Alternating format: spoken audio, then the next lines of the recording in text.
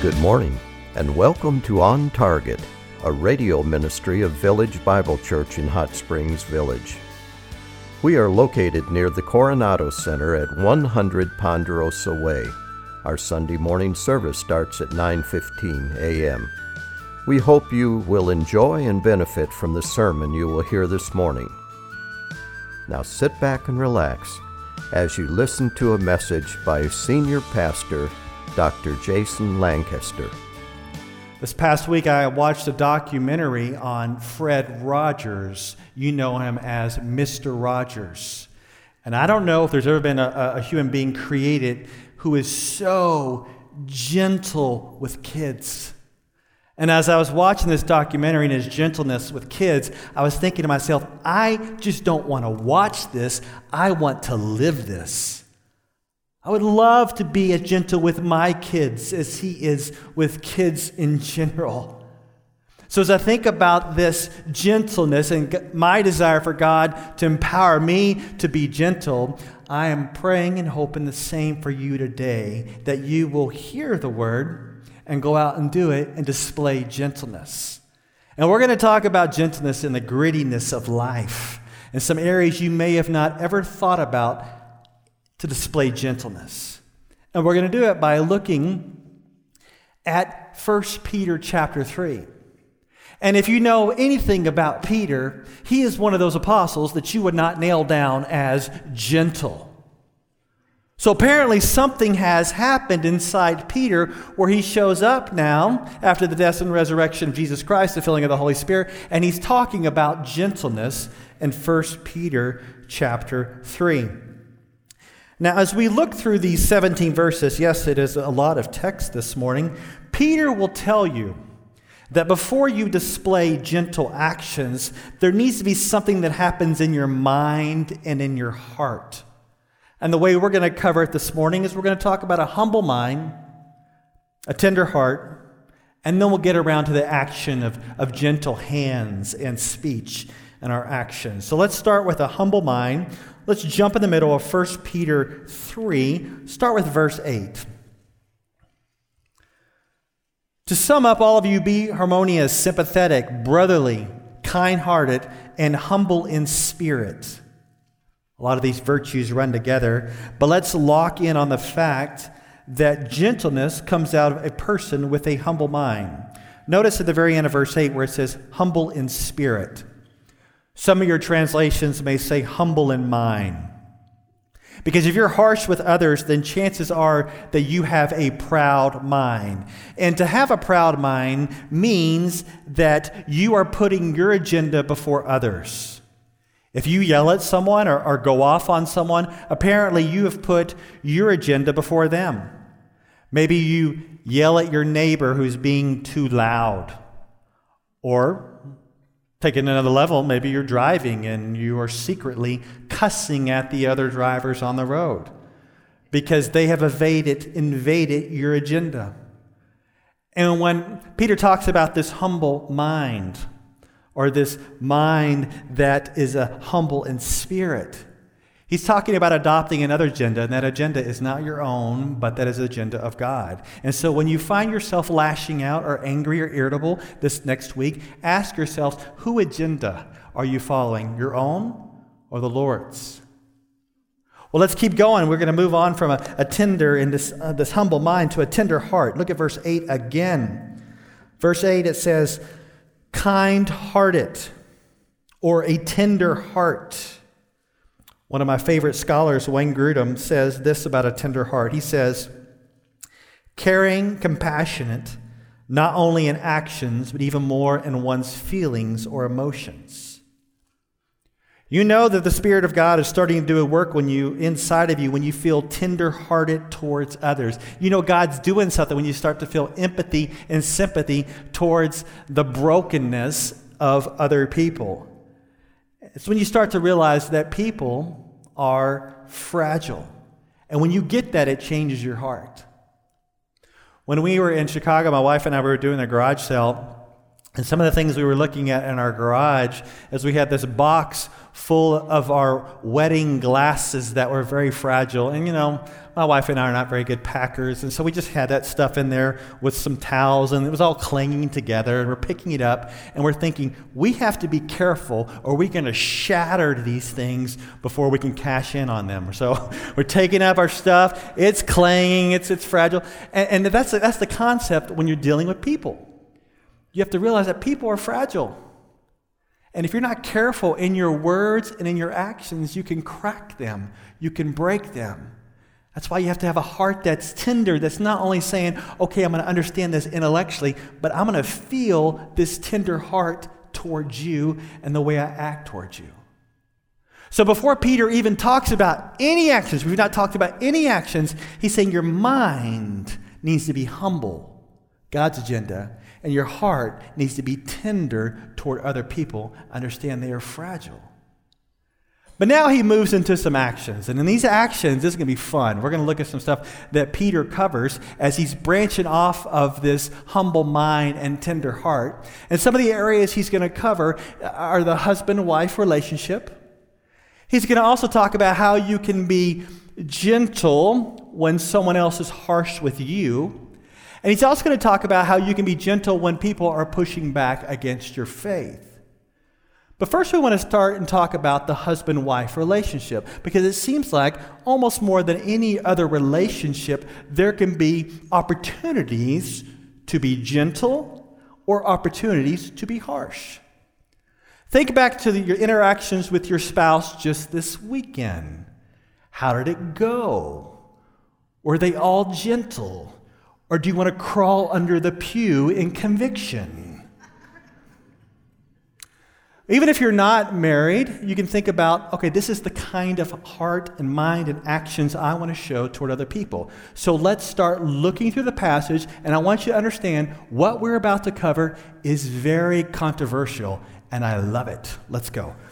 1 Peter 3, verse 1. In the same way, you wives, be submissive to your own husbands, so that even if any of them are disobedient to the word, they may be won without a word by the behavior of their wives. The way that God has set up the husband and wife relationship is the husband is supposed to sacrificially lead like Christ does to the church, and the wife is to submit to his leadership as the church submits to Christ. My last church I left, mainly young people, and I would do weddings from time to time, and I had one particular wedding sermon where I would only give the groom one word and the bride one word to think about every day the rest of their married life. Because on the day of the wedding, they're not thinking about what I'm saying, so I had to give them each one word to think about. And the word I would give to the wife was the word help. Help. She has been created to be his helper, and she's to think, how can I serve and help him? And part of that includes submission. For the most part, the congregation was all stirred up, and they would hear these things, and they'd hear the submission word, and they would freak out. But I think they should be freaking out on the word I gave to the husband, and that was the word death. Death. Every day of his married life, he is to think death. Not that he wants to die and get away from this woman, but he is to think death in the way that he has served her, because as Christ has sacrificially served the church, so the husband is to imitate Christ in serving his wife sacrificially every single day of his life. Now, you would think that this would be the most controversial, calling husbands to death to serve their wife, but no. The most controversial one was help, and specifically help through submission. So let me explain this terminology of submission. It does not mean that men and women are not equal. They are. This does not mean that women are to submit to all the men in the world, or it does not mean that at work she can't be the boss. But at home, she is to follow the leadership of her husband. Does not mean that she never to speak or to have input or to have an opinion. And this also does not mean that she is to follow him into sin. It also does not mean that she is to endure an abusive relationship. No. But the man is called to be the leader, even if the husband is not a believer, according to this passage. She is not to badger him, but to win him over with her godly life. The passage continues as we move into gentleness. Look at verse 2. As they observe your chaste and respectful behavior, your adornment must not be merely external, braiding the hair and wearing gold jewelry or putting on dresses, but let it be the hidden person of the heart with the imperishable quality, here it is, of a gentle and quiet spirit, which is precious in the sight of God. For in this way, in former times, the holy women also who hoped in God used to adorn themselves, being submissive to their own husbands, just as Sarah obeyed Abraham, calling him Lord, and you have become her children if you do what is right without being frightened by any fear. And it's not saying that women cannot dress up, but more importantly, it is the dressing up of the heart with the imperishable quality of a gentle and quiet spirit. Now, the opposite is the nagging wife that we find in Proverbs. The woman we find in Proverbs is cranky, she is mean, argumentative, and makes her husband want to live on the corner of the roof. That's what the Bible says. That attitude is not precious in God's sight and can cause a lot of problems, as you may know. Now, there's this interesting article that I read by a woman. Her name is Gabrielle Reese, who was a professional volleyball player, and she is married to the professional surfer Laird Hamilton. They got married in 1997, the same year we got married. But 4 years into her marriage, she filed for a divorce. But they never went through with it. Because what happened is she had a change in her view of gender roles and the forms of service. And a few years after that, she stirred up a lot of controversy by something she said. And before I tell you what she said, let me tell you about this girl. She's 6'3", professional volleyball player. In fact, she leads an exercise class in Manhattan that will give you lots of muscles or it will kill you. She is not a picture of a weak woman. This is what she said that was so controversial, that was on all the talk shows. You could read about it all over the time. This is what she said. To be truly feminine means being soft, receptive, and look out, here it comes, submissive. And when women heard her say that, they were so upset. In fact, her friend said, you might as well have said that you worship the devil. But for her and in her marriage, it meant that she adopted a service-oriented role. And with a tender heart and a humble mind, the wives can submit to the leadership of their husbands and adopt a service-oriented role. And you may be surprised on how your marriage might change with a gentle and quiet spirit that is precious in God's sight. Now we should move on to the husbands. I'd rather not, but let's go ahead and move on to the husbands. Verse 7. You husbands, in the same way, live with your wives in an understanding way, as with someone weaker, since she is a woman, and show her honor as a fellow heir of the grace of life, so that your prayers will not be hindered.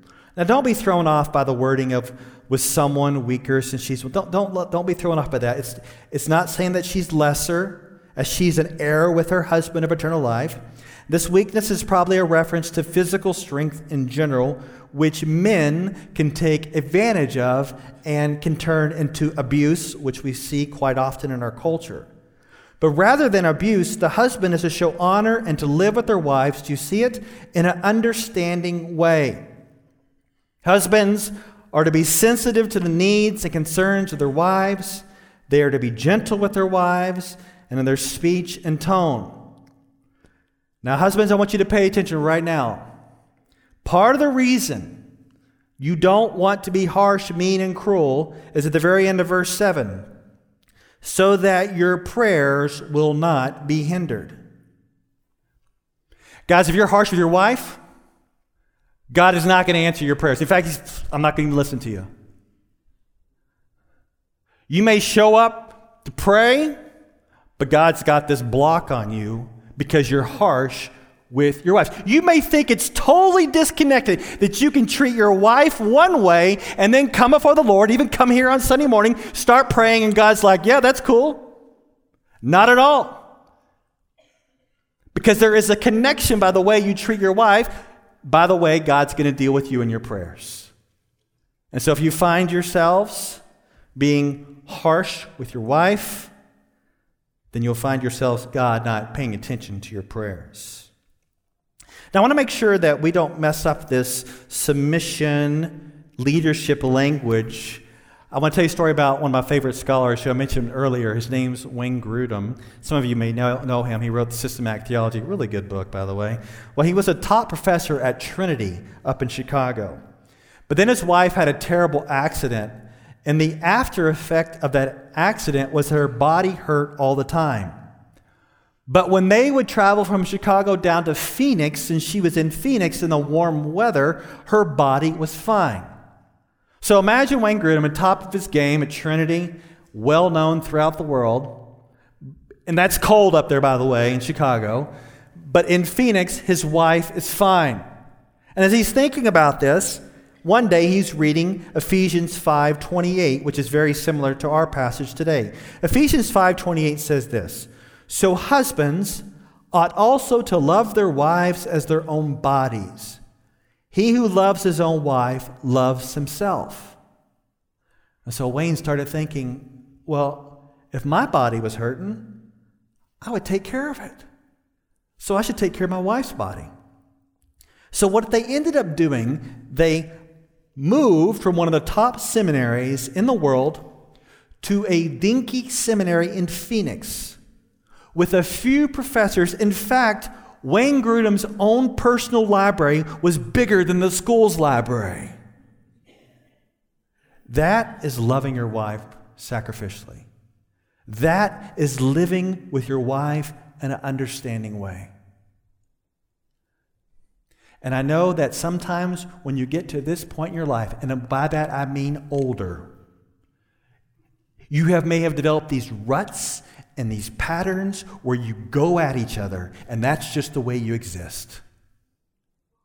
And you may think, we try to deal with it in our 30s and our 40s and our 50s, and that's just the way we go at each other. Do you just want to be inspired today, or do you want to actually do the Word of God? My brothers and sisters, don't hear. Let's obey. Let's change this atmosphere in our homes from one of harshness and bitterness to one of grace and gentleness. Well, let's now move into this idea of harsh criticism. How do you respond with gentleness when someone else is harsh to you? Well, look at verse 9. "Not returning evil for evil or insult for insult, but giving a blessing instead. For you were called for the very purpose that you might inherit a blessing. For the one who desires life to love and see good days must keep his tongue from evil and his lips from speaking deceit. He must turn away from evil and do good. He must seek peace and pursue it. For the eyes of the Lord are toward the righteous, and his ears attend to their prayer. But the face of the Lord is against those who do evil." You do not have to strike back at harsh critics. With a tender heart and a humble mind, the Word of God is saying that you can bless them instead. You don't have to speak evil back to them or stir up trouble. The Word of God says you can seek peace and pursue it. In fact, the eyes of the Lord are on the righteous, his ears are attentive to their prayers. And I would say this is probably one of the most difficult ones in how it plays out. Because my issue is, if you're called to be gentle to those who are harsh, how are you gentle to those who are harsh when you have a leadership position? For example, what if you're a leader in the church and someone is sinfully critical? Or at work, someone is critical and harsh towards you. Or maybe in your own family and it's tearing others apart. If you are in a position of authority, how do you handle harsh critics who are out to bring you and others down? How do you do that? And I think there's got to be this weaving by the Spirit, this helpful balance where you speak the truth, but you're still out to bless them and not tear them down. You speak the truth in love, but you're still out to bless them and not tear them down. Here's an example. Henry Cloud tells a story of a CEO in his book, Boundaries for Leaders. And the CEO was a founder of a manufacturing company, and he was making plans to turn the business over to his son. But one day as he walked through the factory, he noticed his son berating the employees. In fact, his son was being very harsh and making fun of the employees. And the father, who was going to turn the business over to his son, brought his son into the office. And this is what he said to his son. He said, "Son, I wear 2 hats around here with regard to you. And I'm going to tell you about these 2 hats. Let me put my first hat on. You're fired. I've warned you about this before. I told you should not talk to other employees about this. I gave you chance after chance after chance. You're done. You're fired." And then he said, "Now I'm going to put my second hat on. Son, I heard you just lost your job. How can I help?"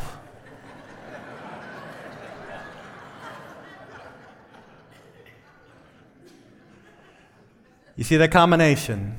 Speaking the truth and yet tender, wanting to bless, though it's funny. There's a combination. How does that work in real life? Yes, and in your families, at work, at church. Speak the truth and yet still be tender and want to bless. So the last one we're going to come back is some challenges to your faith. What do you do when people start challenging your faith? How do you respond? With gentleness. Well, let's look it up. Verses 13, famous passage here. "Who is there to harm you if you prove zealous for what is good? But even if you should suffer for the sake of righteousness, you are blessed. And do not fear their intimidation, and do not be troubled. But sanctify Christ as Lord in your hearts, always being ready to make a defense to everyone who asks you to give an account for the hope that is in you, yet with gentleness and reverence. And keep a good conscience, so that in the thing in which you are slandered, those who revile your good behavior in Christ will be put to shame. For it is better, if God should will it so, that you suffer for doing what is right rather than for doing what is wrong." As we interact with others and we share the gospel, we are to do it with gentleness and reverence. And I guarantee you that people, even in the village, will say something harsh about Jesus, about your faith, about your church, and we are told to speak the truth in love. But if you're anything like me, gentleness and respect is often lacking in our interactions with the world over truth. When my oldest son started high school, I knew as I stuck him into a public school in Chicago, in the Skokie area, I knew that he was going to get challenges to his faith. They came the second week when a teacher asked the whole class to do a homework assignment to explain how Genesis 1 was written as a myth. And when he came home and told me that, I got all uptight and aggressive, and I'm like, "It's on. It is on. You tell her that it's not a myth. If she gives you an F, then I'm going to go talk to her, and I'm going to talk to administration." It's like at that point, I'm ready to hire a lawyer. I'm ready to go on national news. I'm looking for a Supreme Court decision over a homework assignment. I was ready to fight. But my son just shows up the next day, prepared. Nothing became of it. He just kept on standing on the truth throughout the years in high school. But his dad is ready to fight. I don't think that's the gentleness and respect talking about here. Sometimes I feel like we as Christians can be very arrogant. And it's like we're ready to fight anybody by any means necessary to bring down the opponents. If I'm reading this rightly, it's talking about giving a good answer, truthful answer, with gentleness and respect. But if you're anything like me, as you look at all these areas of husband and wife and dealing with others who are critical of you and dealing with the world, you'll see that it's challenging to operate with gentleness. If you're anything like me, you have probably been harsh recently, angry, irritable at others. Well, what can we do? We want the Spirit of God to move through us. How can we be changed internally in our hearts and our minds? Here's a good word from Jesus. Jesus once said in Matthew 11:28-30, he said, "Come to me, all who are weary and heavy laden, and I will give you rest. Take my yoke upon you and learn from me, for I am gentle and humble in heart, and you will find rest for your souls. For my yoke is easy and my burden is light." And I believe that Jesus even wants to be gentle with those of you who are harsh. And he wants to forgive you your sins. I believe that you can come to Jesus this morning in all your meanness. You can come to him with all your sin of your anger and wrath, and you can look at the cross, and on the cross, the anger and the wrath of the Father is on the Son instead of you. And as the anger and wrath is on the Son instead of you, you can find forgiveness.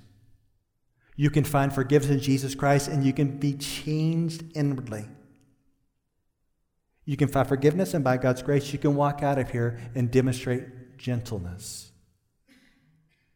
And gentleness happens in the ordinary nature of life. In fact, I guarantee you, you will have opportunities today and the rest of the week to demonstrate gentleness. There'll come in times that you don't even think about it. Those are opportunities for gentleness. Pastors' kids are usually the worst kind of kids. They're known to be very rebellious. And you may wonder, why are pastor kids so rebellious? It's because the dad is hypocritical. He says one thing on Sunday morning, and he demonstrates something else during the week. So it looks like this morning I'm giving my children an opportunity for full-blown rebellion. That's why I need grace. That's why I need forgiveness. That's why I need power and Holy Spirit's power to demonstrate gentleness and all the different avenues during the week. Because opportunities for gentleness abound. Last night, family and I went to dinner with Richard and Mary Ellen Matthias at Hibachi Sushi Buffet. Never been there before? By the way, we do not eat sushi. Did not touch that stuff. But as I think there, driving there with my packed van full of my kids, that is an opportunity for gentleness. The simple outing has an opportunity for me to be gentle with my kids, between me and my wife. How did it go? I'm not going to say. But opportunities abound this week. Abound today. And by God's grace, he will empower you to be gentle with others as he is gentle with you. We hope you enjoyed this message. It was preached recently at Village Bible Church. You can hear this message or let others know about it by visiting our website at vbchsv.org or call us at 922-0404. Meanwhile, have a blessed day as you walk along the way, guided by God's Word.